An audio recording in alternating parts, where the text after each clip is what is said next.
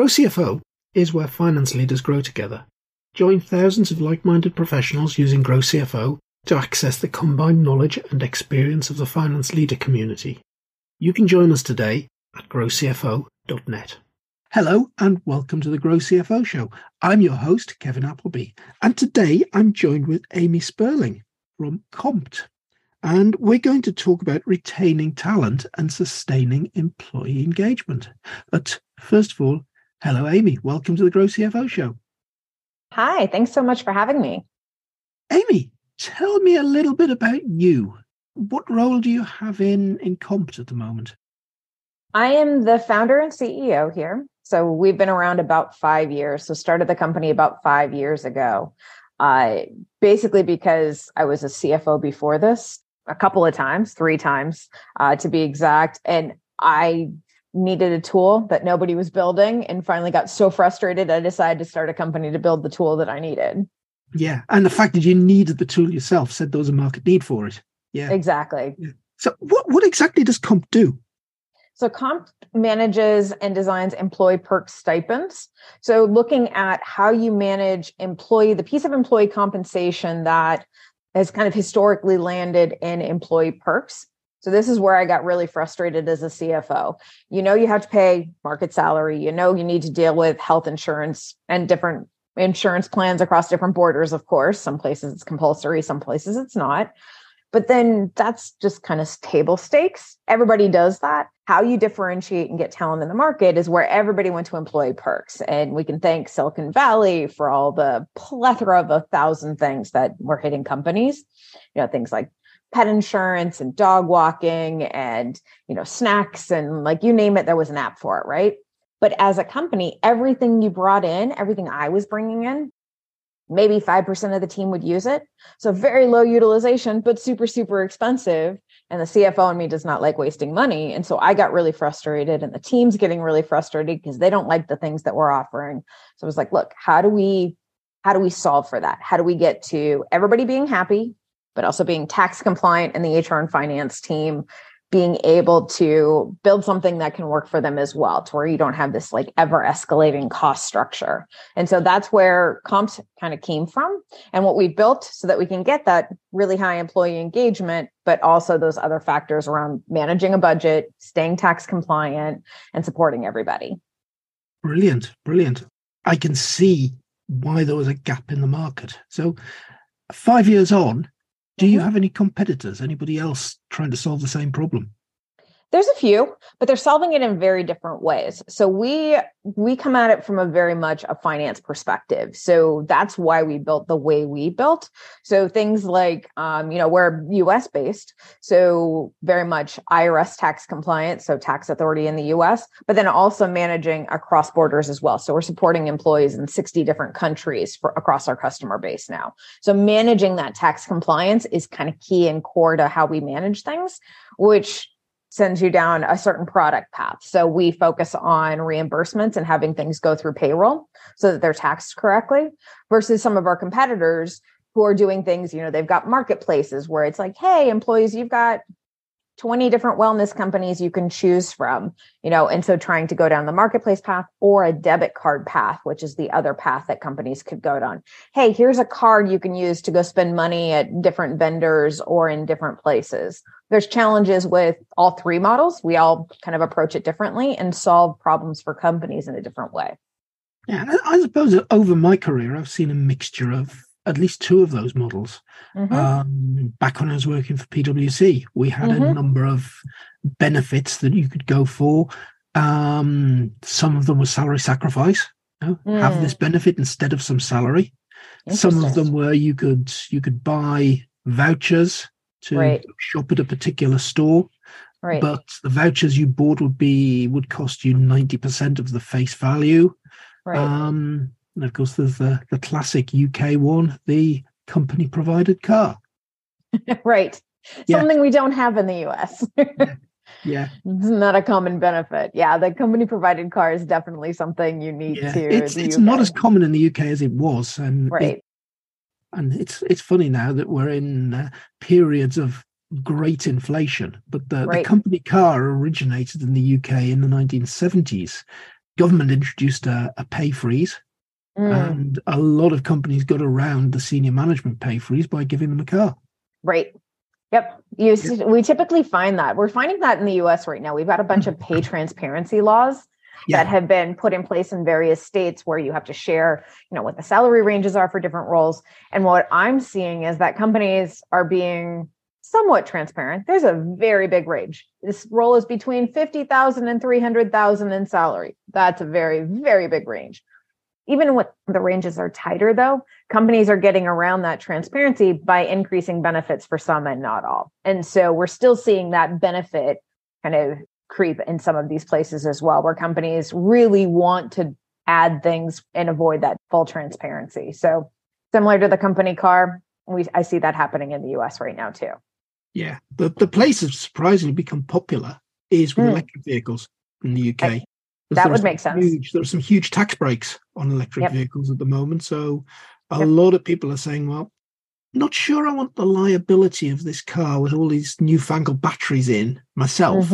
I'll happily take one as a company vehicle because that's my personal risk. And it's no breaks for the company as well. So that's an interesting one that we're seeing. Interesting. That is interesting. So in terms of retaining talent, is it all about bring these benefits, or is there more to it than that? It's really around the personalization piece. So it's not, your employee perks should not be your culture. Your employee perks are not the be all end all. If you have, the company car or the pet insurance or the whatever the thing is, it's not going to solve your employee retention issues because it's only going to impact a certain number of people in the company.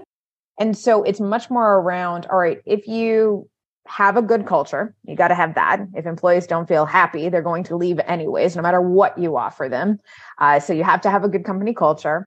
You also need to pay competitively. You can't be way under market on salary, or there's nothing you're going to do on employee perks to retain folks. But if you solve some of that. Yeah. I've always had the view around paying people competitively that money does not motivate people. That's correct. But if you don't pay them properly, it sure does demotivate them. You should sew that on a pillow. That is absolutely accurate. Like, it's not more money, which, some companies try and manage the employee perks by just putting a little bit more money on people's paychecks. That will never retain employees. And Google actually did a whole study of this, an A/B test on their team. Laszlo Bock did it when he was, years ago, and published about it, where every employee, if you say, hey, do you want employee perks or do you want more cash? Every single employee, myself included, would say, give me more cash. Every single one. But the employees that are retained are not the ones that got a little bit more cash. They're actually the ones that feel like their company is supporting them in a way that is supporting their personal lives. And so even though we all say more cash is what we want, what ultimately keeps us more attached to a company is when we feel like a psychological connection and support from our companies, because you're not talking about 10, 20, $30,000 here. You're talking about relatively small money and what impact it can have in each bucket. Yeah, things like, I'm getting some subsidized childcare here. I can't leave the company. I'll lose that fantastic benefit. That's exactly right. Paying that myself. Exactly. But just bringing in subsidized childcare as a benefit won't actually be the retention tool. It's allowing employees, where we see that you can have the big impact is saying, hey, we support families. And here's an amount of money you can use. And for people who want to use that to subsidize childcare, great. They can go and use it for that. For people who don't have children or don't have them of that age or whatever the thing is, they can use that to support aging parents, to support, something else within their family. So it allows for that personalization. That's where stipends can be very key to personalization, instead of trying to pick and choose something for each individual person, which is impossible. It's not possible. So, in sustaining employee engagement, retaining talent's one thing, sustaining engagement. How do you think we should be going about that? I think it's part of the same kind of multivariable puzzle. So if an employee is engaged, they're going to be retained. If they're not engaged, they're not going to be retained. And so it's figuring out part of that Rubik's Cube of, all right, how do we keep employees to where they feel very supported by the company? and feel very attached to what we're doing, our mission, and are kind of feeling connected to the people they work with. How do we do that? And then that will ultimately retain them. Part of what we do at Compt and what we look at is looking at those employee perks in particular as a measure of engagement. So it doesn't measure like how much I feel connected to my company. Nobody can actually measure that. I mean, you can do surveys and whatever, but their viability is questionable as far as a data set in my mind. What we look at is employee engagement with employee perks, because if you're engaging with what your company is offering you and looking at that, as companies know they have to offer something in this bucket to be competitive, it's all right. If they're not engaging, kind of like what you said before, if they're not using it, it's not going to be a retention tool. And so you have to look at how are employees interacting with their benefits. If they're feeling very connected to them, that's a good thing. If they're not connected to them, they're not a tool and you're wasting your money. So I'd go back to your PwC example. They have tons of benefits. How many of them do you think you used? Oh, out of a possible maybe 25 that I could have had, maybe 3 or 4. Mm-hmm. Right. And regularly, or maybe once in a while? Some of them were, by the nature of what they were offering, were regular things. Yeah. Well, that's good. Were once in a while. Yeah. Right. Yeah. It's hard to get to that for most companies. And I'll give you an example. So normal employee perks, we talked about it. Everything you bring in, roughly 3 to 5% of the employees are going to take advantage. Subsidized childcare, food, pet insurance, whatever it is. Very small utilization. Because even with a gym membership, what if it's not the gym you go to? What if it's not the one close to your house? What if it's you don't like the gym? Whatever the thing is, right? So if you're looking at 3 to 5% as the normal for each individual thing, that's where marketplaces fall apart. Where it's like, okay, how many things do you have to reach the entire team? And we actually went and looked at some data that was pretty fascinating, because our engagement has been 91% for 4 straight years. 91% of people on our platform use their employee perks. Off the charts different from a 5%. So we said, all right, we took 1 year, we pulled 8,700 people and watched them for a year and said, how many different unique vendors will 8,700 people use in 12 months? Which gets you to that 91% utilization. Guess how many different vendors they used? I bet it came down to a relatively small number within the total that were available.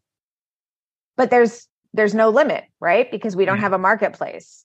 So it's up to the employees of what they can use. So that's the freedom and the personalization piece. Yeah. Got any guesses? 100? 27,000. 27,000. Gosh, I was a long way out. So that's 8,500 employees. So roughly 3 things for each person. 3 things for each person with different vendors. Yep. Good grief. That takes some managing. Right. It's impossible. There's no way a company could build that. And even if we had a list of 27,000 vendors, nobody is scrolling through 27,000 vendors to find the 3 that they want. Never going to happen. Which is where, if you're going to get to personalization, you have to approach it differently. If that's your goal, reach everyone, be something that matters to people, you have to approach this differently and think about it differently. And then if you're getting that engagement, it is a tool for retention. It is a tool for making sure that your team feels supported. Okay, so give me a practical example of how this works. Sure. I'm a brand new employee at one of your major clients. What would the offer look like? So the company gets to customize what they want employees to be able to focus on. So some companies say, hey, we want to support wellness, or maybe they want to support working from home, and they put in, various things into a bundle. So they're creating something that resonates within their own culture. From there, let's take wellness as an example. Companies can say, hey, you've got $100, £100 for this quarter to spend on your wellness. As an employee, you get to say, cool, I've got a wellness stipend. What do I want? Maybe I want running shoes this quarter. Well, okay, last quarter I got running shoes. I don't need running shoes again next quarter. Maybe next quarter it's, you want a fitness tracker. Maybe it's a healthy meal delivery system. Maybe it's going to the gym because now it's winter and you don't want to run outside. It allows you as the employee to use those funds as it matters to you. Still has to relate to wellness, but unlimited vendors. You can go where you want. You can spend in the way that you want to manage your own wellness because you're an adult. you should be able to manage your wellness. Your company shouldn't say, hey, here's how you're going to get fit and well. Oh, quite. Totally agree. Right. But to make that work, Amy, won't the company then have to have a culture and a set of values that go along with those wellness benefits? Absolutely. I mean, if your company culture is smoke cigarettes and drink all day, every day in the office, you're probably not going to see a lot of running shoes in the wellness category. Quite. But they're probably not going to choose a wellness category to begin with. What we find is that most companies have some sort of a culture where they want to support people's wellness. It's the most commonly used category. And so it's really then empowering employees to be adults, to be able to manage their own wellness. And what we haven't found is that employees are like, I've got $100. Maybe I will buy cigarettes or alcohol instead of using it for wellness. Nobody does that. Nobody wants to do something that they have unlimited personalization. Everybody can do something to make themselves a little bit better, a little bit well. Buy vitamins, do something like get some yoga, do some acupuncture. Like everybody can find something that matters to them. And so you find that employees tend to be more likely to utilize it in a way that the company is probably going to be pretty excited about and not try and do the fringe, like, hey, I bought a bottle of champagne instead of anything for my actual wellness. Yeah. So then how does the system work? You've offered, say, $100 in a month to spend on more or less what you like. Do you then take the invoice that you get for that and submit it to the system so it gets reimbursed? That's exactly right. So you take a picture of the receipt. It can be on your credit card, something that proved that you spent some money, and then you get reimbursed through payroll. Some of those things are taxable, some are not. We manage all of that and have automated all of that. So all that tax compliance is built in because not every employee perk is taxable, but some are and a lot are. And so managing that flow so that the company's not having to figure out, hey, should we tax this? Should we not? It all flows through payroll seamlessly to make it easy for employees and employers. Yeah. So if you've got clients across 60 different countries, that's at least 60 different tax regimes. And thinking about the United States, you've got 50 states, and I know there are subtle differences between every one of those states. Yep. That's a lot of rules you've got to comply with. How on earth do you stay abreast with that? So 2 pieces. One, it's very much a U.S. tax compliant piece of software. So it's compliant with U.S. tax law. When you start crossing borders, what we do is we keep companies conservative. So everything is assumed taxable when you cross a border. But if a company tells us, hey, in this country, tax this thing, don't tax that. In this other country, do this other thing, we have the ability to adjust that. But we are not global tax experts. Honestly, there isn't a single accounting firm in the world that is a global tax expert. So we certainly, like, our software would be astronomically expensive if we had to do that. We work with the customers that have employees in those countries. They have already vetted this, for their team because they're already doing these. It's just a different delivery mechanism, and we can manage it that way so that they stay on the conservative side of things. Yeah, but I'm guessing that, say, you've got a client who have employees in the UK. Your system, therefore, will have to build in all of the taxes on salaries rules for the UK. Well, the taxes on salaries rules are already being built into the payroll system. Yes. So because it all feeds through payroll, that's how we make sure that we're not managing payroll. We're not a payroll company. So payroll is not included in COMT. COMT is correct to the payroll. That's correct. Right. So we work with all the major payroll providers. And so making sure that compliance is built in. Got you. Yeah. So, Amy, I suppose the question that I've got, and we talked about pay is definitely not a motivator.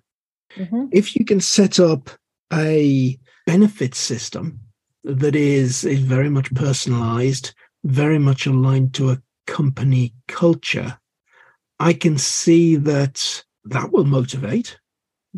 But isn't a large amount of motivation a bit broader than that? Isn't it about developing people? Isn't it about stretching people to their potential?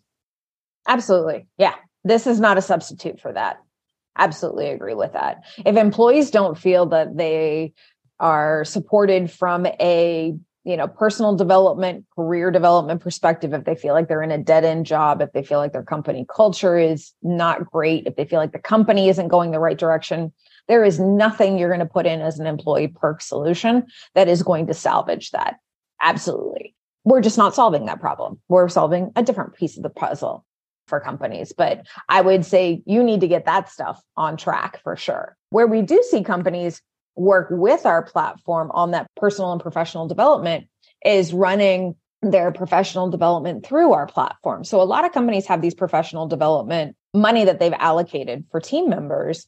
The challenge is that it's kind of sitting out there. Nobody really knows what they have. It's usually not very managed. And so it's, we've got this, but employees don't know how to be able to take advantage of it. So with this, it gives employees their budget to be able to use towards professional development and gives them the ability to then work with their manager to say, all right, I've got $1,000 this year.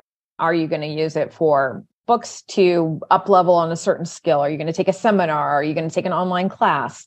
So it gives that ability for the employee to work with their manager to actually know what their budget is and use that. And so we see much higher utilization of those budgets by employees than you do if you just kind of have it out there of like, hey, we support professional development. That sounds like a really interesting way of handling that. And I'm guessing because that's coming out the learning development budget. Correct. Most of that won't be taxable on the individual. That's correct. That is one of those non-taxable categories pretty much everywhere. And we see it gets really interesting because a lot of companies for a long time defaulted, at least in the US, to tuition reimbursement. That was their professional development. Hey, if you're approved, you get a big chunk of money to go get your next degree. Well, what you find is that one, it is a big chunk of money, but very, very few people are approved for it. And a lot of people don't need another degree. And so what companies are finding is even more meaningful, smaller budgets, can be much smaller, can be a couple $100s a year, but then it's more accessible to everyone. Then it's not, do I need to go take another college class? It's much more of, hey, I want to read this book about, this new management technique because I want to kind of move myself along the path of being a better manager. Or I want to take this online class, which a lot of times those are a lot cheaper, more seminar based, or, it just makes it a lot more accessible to where people are making steps in their career without having to be like, oh my gosh, when am I going to find time to go get my graduate degree? Like it just changes the game and makes professional development much more accessible across an entire team. Yeah. And we're doing something similar in Grow CFO. We're partnering with another very interesting startup like yourselves. It's a company called Learnably. Now, Learnably allow companies to buy vouchers effectively for training, and then Learnably go out and fill their catalog with what they consider the best of the market from all over the place. So you'll be able to go into the Learnably platform. If you're in the category of finance, you'll see Grow CFO's team training courses, finance team training courses. And they're normally part of Grow CFO premium membership, but we price them also at £100 sterling, because Learnably is a UK company. Right. Now, you will have your Learnably allowance. So you go into Learnably. Yes, you say you want to do this one. Learnably will suddenly give you a code. You then use that code in our purchasing system, and it takes the price down from 100 to 0. Yep, which is super cool. Fantastic. It's creating like a marketplace of all the different learning options. What it's doing is giving the individual employee all the choice that they want. Right. And I've had that view for a long time. The person that knows their learning and development requirement better than anybody else is the person themselves. Exactly. That's exactly right. Like we need to start, I think we're seeing a shift in the dynamic, and it's been happening for a bit now. The employer-employee relationship. For a long time, it's been very almost parental, company, parent, employee, child, which just doesn't make sense, right? You and I are both grown-ups. We are both adults. We both know how to manage our own careers and our wellness and all of the things in our lives. We don't need a company telling us this is the way you need to manage your career, the next class that you have to take to, advance your perspective on something, or what you need for wellness. It's more about a company supporting and making it a much more collaborative relationship where there's something companies need employees, employees need companies. Let's make that a much more collaborative relationship where companies can support employees in what they want to do for their personal lives. You're going to get so much more from your employees in that scenario, and just a very different, it changes that dynamic in a really positive way is what I'm seeing.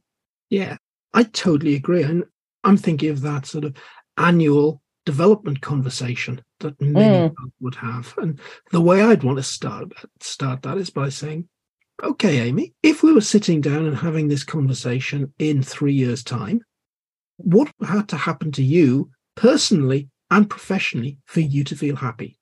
That's exactly right. Yep. And then working out a plan. Yeah. And letting the employee drive that. It's not on the manager to decide what my career path is. That's too much responsibility for a manager. And again, creates that parent-child relationship. Yeah. But I'd still possibly, as the manager, want to make some observations and say, of course, hey, have you thought about, or you're playing down your talents there. Don't you realize you're really good at whatever? Right. Yeah. Right. Yeah. And that's where it's collaborative though, right? Because you've got an external partner who is working with you, helping mentor you, helping guide you, but you still get to decide what you ultimately want in your career. Somebody may be great at something, but they may not want to do it at all. As an example, I had a woman on our team who was phenomenal marketer, like absolutely fantastic, amazing writer, so talented at what she did. And she came to me one day, she had two 22-year-old girls at the time, and was like, look, one, I don't want to work full time. I need to go to freelance, and I just want to write. And also, I don't really want to write about HR tech anymore. I've been doing that for 10 years and I'm kind of over it. I want to go write about something else. So even though she was amazing at this, I get it too. Like, she wanted to go and experience something different. And of course, we worked it out with her, and she's been like, kind of worked her transition so that she could go find her next thing.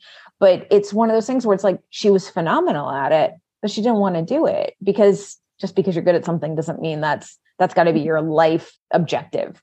Yeah. But I do think an awful lot of retaining talent is about being able to have those conversations. I agree. It's the, hey, I want to work part-time. Right. Well, yeah, okay, fine. Let's explore that a bit. Let's see how it works out. How could we make that work? That's exactly right. I think very definitely employee-driven. And I firmly believe that's the way things should be in the learning and development environment. Yes, I completely agree with that. I think having a one-size-fits-all doesn't make sense. You and I are at a very different stage of our careers than somebody who is just coming out of university. You know, you and I both likely still want to learn things and do new things and try new things, but we're at a different stage and we need different things than somebody who is, 22 years old and just starting out and learning a lot of things for the first time. That doesn't mean that we shouldn't both have access to learning and development. We just need something very different. It needs to be personalized to where we are in our stage of our career and what our personal goals are. Very definitely. Very, very definitely. And I also think that having that conversation with a member of staff that says, you're not very good at this, I think you should get some training around that. Absolutely. Is a very wrong conversation to have. I take a view that says, if you've got an aptitude for doing something, you can develop that aptitude. You can learn skills around that aptitude. You can go from being good to being fantastic. Right. If you're no good at something, the best you'll do through a few training courses and personal development is turn yourself from bad to mediocre. That's exactly right. It's never going to be your star quality, right? But it may be something that is mission critical for you to not lose your job. So you may need to go from awful to mediocre just to keep your job. And so there could be things that could be helpful training in that. So I'm thinking about things like time management, prioritization. So kind of some of those core skills that are not, whether or not you have an aptitude for numbers versus you're a creative artist. Probably not going to teach that if somebody has no aptitude for it, but there's some of those other skills or soft skills that could be taught that could help somebody become a better manager or, a more productive employee. Making that stuff available, I think, is very important. And I'm very aware at the moment that the finance function is moving at a pace. adopting new technology, adopting new systems, new ways of working. And as a result, we could focus all our training budget on training people in those new systems, those new ways of working, and actually forget about the other stuff, the soft skills, the things that actually take people on to the next level. So I think in any retention situation, think about what is it that's going to really benefit your people and show them you're interested in them as individuals, rather than just getting this finance transformation across the line. Yep, that's exactly right. You can train people on new systems that will benefit your company, but if that somebody wants to go to a different company that isn't using that system, might be a useful skill, might not. Versus if you train your managers to be better managers, one, you're more likely to retain the people they're working with because it's a better manager situation, but also is just helping that person's career as well. So I think it can't just be the hard skills. It also needs to be the soft skills and giving some opportunity for that as well. So we've talked about retaining talent. We've talked about keeping employee engagement up, but the final words, on a budget. Yep. Okay? Why is all of this on a budget? Well, I mean, have you read the news? There's a lot of stuff going on globally. A lot of companies are trying to figure out, does this, at least in the US, does this look and feel like 2008? Does this look like a recession? What does that mean? How do we protect against what happened? Because nobody wants to go through that again. And so companies are really like finances front and center in a way that they have been, it's the same here in the UK. Yep. And so we're seeing where companies are trying to figure out, all right, if we have to preserve our capital because we need to make sure that we don't know what the storm is, but we can feel that one's coming. How do you do that? And one of the big differences between this and 2008 is that there's relatively low unemployment. In 2008, you had much higher unemployment. You knew if you needed to get people, you could get people. So there was a lot of cutting. As a CFO then, we laid off a lot of people. We reduced benefits. We reduced compensation. We did all kinds of things that absolutely will not fly right now, because you cannot afford to cut when you also cannot hire when you need to. It is very difficult to hire in this market. And so you've got to walk that balance and then figure out, all right, how do I get the most bang for my buck? How do I do things in the most efficient way possible? Is it tool consolidation? Don't pay for 3 tools, pay for one that is cheaper than the 3 together. Is it focusing on your business model to where you can find a way to do, with fewer people, the same amount of business, to where you don't have to have as many heads to be able to manage it. So getting rid of some of that manual process, that requires a lot of employee overhead. But you have to figure out, all right, how can we creatively cut and not adversely impact the overall company? And cutting salary and benefits it's not on the table, quite frankly. No. Also, cutting heads is a difficult thing to do. My experience of cutting heads is you lose the wrong people. The people you want to retain are generally the ones that are going to find it easiest to get another job. And therefore, if you offer them a package to leave, they'll be the first ones out the door. Right. So I'm just wondering, Amy, how do you think you approach that particular conundrum at the moment, if you want to reduce the number of people you've got and hang on to the right ones? I think it depends on the size and stage of company. Where I've seen it work and not impact the overall kind of losing the people that you want to keep is when there's a division, a department, a group that you let go because it's not performing, or it's a business model that just doesn't work. Because that's, it's a little bit insulated from the rest of the business. Trying to do 10% cut across the entire team is likely going to go exactly where you're going with this. Like, you're going to lose some good talent, because in theory, you're already working out of the company the people that don't perform. That should be happening regardless of what the market is. If it's a good market or a bad market, you should always be doing that. So if you've been doing that, then you're basically looking at a bunch of really good people that now you've got to figure out, all right, how do we do less with more? Like, is it, again, I look at tool consolidation, I look at business model first versus headcount, because you've got to figure out, all right, if I cut this amazing person and load up my really awesome person, and now they've got 3 jobs, they're going to leave. In this market, they can absolutely go and do something else. Give them more work to do. They're not going to be quite as awesome anymore because they won't put in the right amount of effort into the things that they're awesome at. Right. That's exactly right. They're just not going to have the time to do that. Yeah. And so if you were appropriately staffed, just cutting's not going to work. If you had bloated staff, if you were hiring way ahead of the curve and you had a bunch of salespeople or marketers or engineers or whatever the group is that, you assumed your business was going to 4x this year, so you hired way ahead, that's a different conversation. You've got bloat that you can kind of right size to where the business is today. But if you've been running in a measured way, cutting's probably not going to be the answer. Yeah. So I can certainly see that what you're doing with Compt in the way that you're allocating controlled sums of money that everybody is effectively going to use is a great way of doing the benefits piece. If you're doing deals with individual companies, putting a big catalog together, you're going to spend a lot of money on doing that, which isn't necessarily going to go through to the individual. That's exactly right. I can see exactly where this model fits. Yeah. So, Amy, just tell us, just in closing, a little bit about your previous career. What got you to the point that you're now CEO and founder of an organization? How did you get there? Sure. So I spent about, I'm 24 years into tech.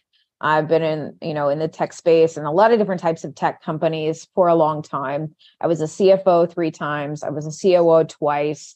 5 of my 6 prior companies went through exits. I took 2 of them through that process, like pretty standard CFO, COO stuff as you're figuring out how to build, grow, scale companies. All of my companies had, finance and HR rolling up into me. And so in managing that, I could see that frustration. Like, things were different in, 2003 than they were in 2010. Employee needs and wants were different. Technology was entirely different. The need for personalization became greater and greater as we have all these apps that are personalized to us, right? So it was really around looking at, almost all of my teams have been global. And so they've had employees all over the world, trying to figure out, all right, how do I fairly compensate people? We're in different countries with different compulsory benefits, and you're looking at parental leave and you're looking at health insurance and looking at all these things, but wanting to feel like you have one team, one culture, one company culture, even within different country cultures, and trying to solve for that. And I just got really frustrated with the lack of tools to be able to do it. And I understood why my employees were frustrated, because all I did was ever tell them, no, I want this thing. No, I want this other thing. No, because you're going to be the only one who wants it. And then, why am I putting something in place that makes one person happy when I need to make 1,000 people happy? And so trying to figure out how to navigate that personalization piece is really what drove this for me, and wanting to build a tool, because I waited about 3 years. I was like, this problem is driving me bananas. Somebody build the tool. And I pitched it to different engineers. I was like, please just go build this for me. I just need this thing to exist. And nobody built it, because you have to understand finance and HR to build this. Yes. And so finally decided, I turned 40. I said, to heck with it. What am I waiting for? And I decided to go and build it. Would you ever go back from being CEO in your own company to being a CFO working for somebody else? I don't know. I mean, I like the finance role. I mean, that's part of what I still absolutely think like a CFO, but I love being in my own company. I don't know if I'll have another company, quite frankly. I'm hoping this does well enough I don't have another company after this, that we just do fabulously well, just grow it and, do this forever until an exit. And then, I go hiking, do something. Brilliant. I love that. Love that. Yeah. Or don't have the exit and pay somebody else to do it for you while you go hiking. Exactly. Always. Well, we're venture backed, so I don't know how much our investors want to not have an exit at some point. You either have to IPO or exit if you're venture backed. So it'll probably be one of those. Yeah. But there's no timeline, which is the beauty of it. It's figuring out, like, build the right thing for the market, make sure you're having an impact on people's lives. That's what we focus on, is really having that positive impact. Amy, that is brilliant. Thoroughly enjoyed finding out all about this today. Thank you for being this week's guest on the Grow CFO Show. Thank you so much. It was a pleasure.